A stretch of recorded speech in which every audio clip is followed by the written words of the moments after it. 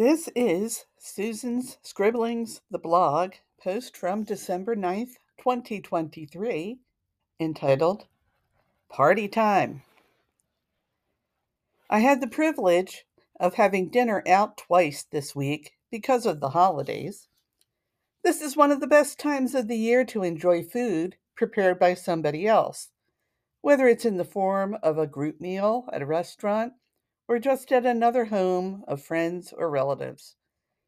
My meals are prepared by a ghost kitchen for my delivery plan, but that doesn't count. My first dinner was with a friend whose family has a past in the restaurant business, and we have eaten together a few times. I know I was in for some good home cooking.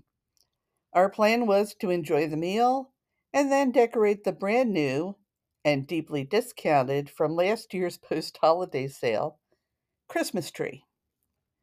It was a joy to work on the replacement for last year's version, which had lost its sturdiness too late to replace. The ornaments, a collection years in the making, came out of storage and were lovingly placed individually on the branches, along with some plotting for branch adjustments and gap widening.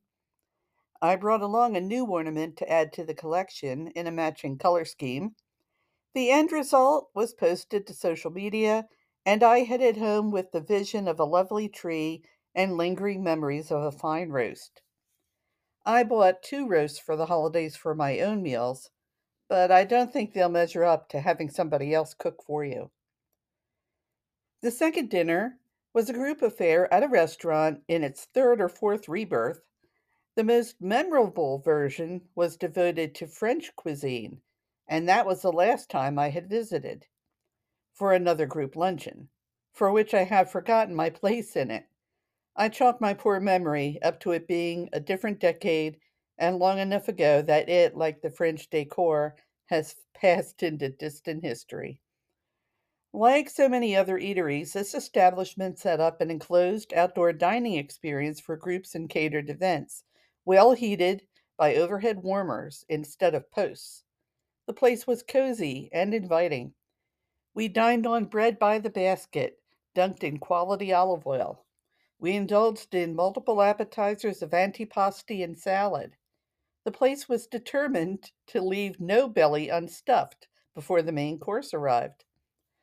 Many of us, being of an age where health at dinner is a must, dined on the salmon from among the selections available. Plates of it arrived at the tables, perfectly coordinated, and enjoyed immensely. Along with the water, coffee, and tea, we had the option to BYOB. So I B'd and came with a bottle of California Chardonnay.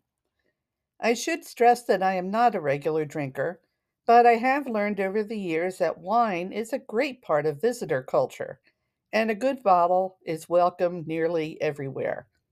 So I am in the habit of bringing some when the suggestion is made. To me, BYOB means, but you ought to bring.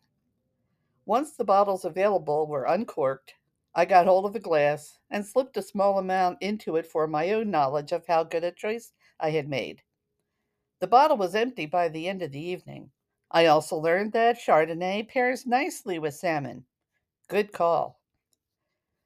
The best part of visiting somebody or someplace else for a holiday meal is the variety of it all. The different place, the new outfits, the occasional new person, food you would not otherwise get to try, and the joy and camaraderie of togetherness we indulge in once a year. I don't have any other meal plans for the rest of the month, except to jog around my deliveries so I can cook my own roast and indulge in leftovers for a few days. One must eat, but one must also have choices, which fuel the need for something different. That's where the scheduling comes in, even if you need to cram it into the last weeks of the year.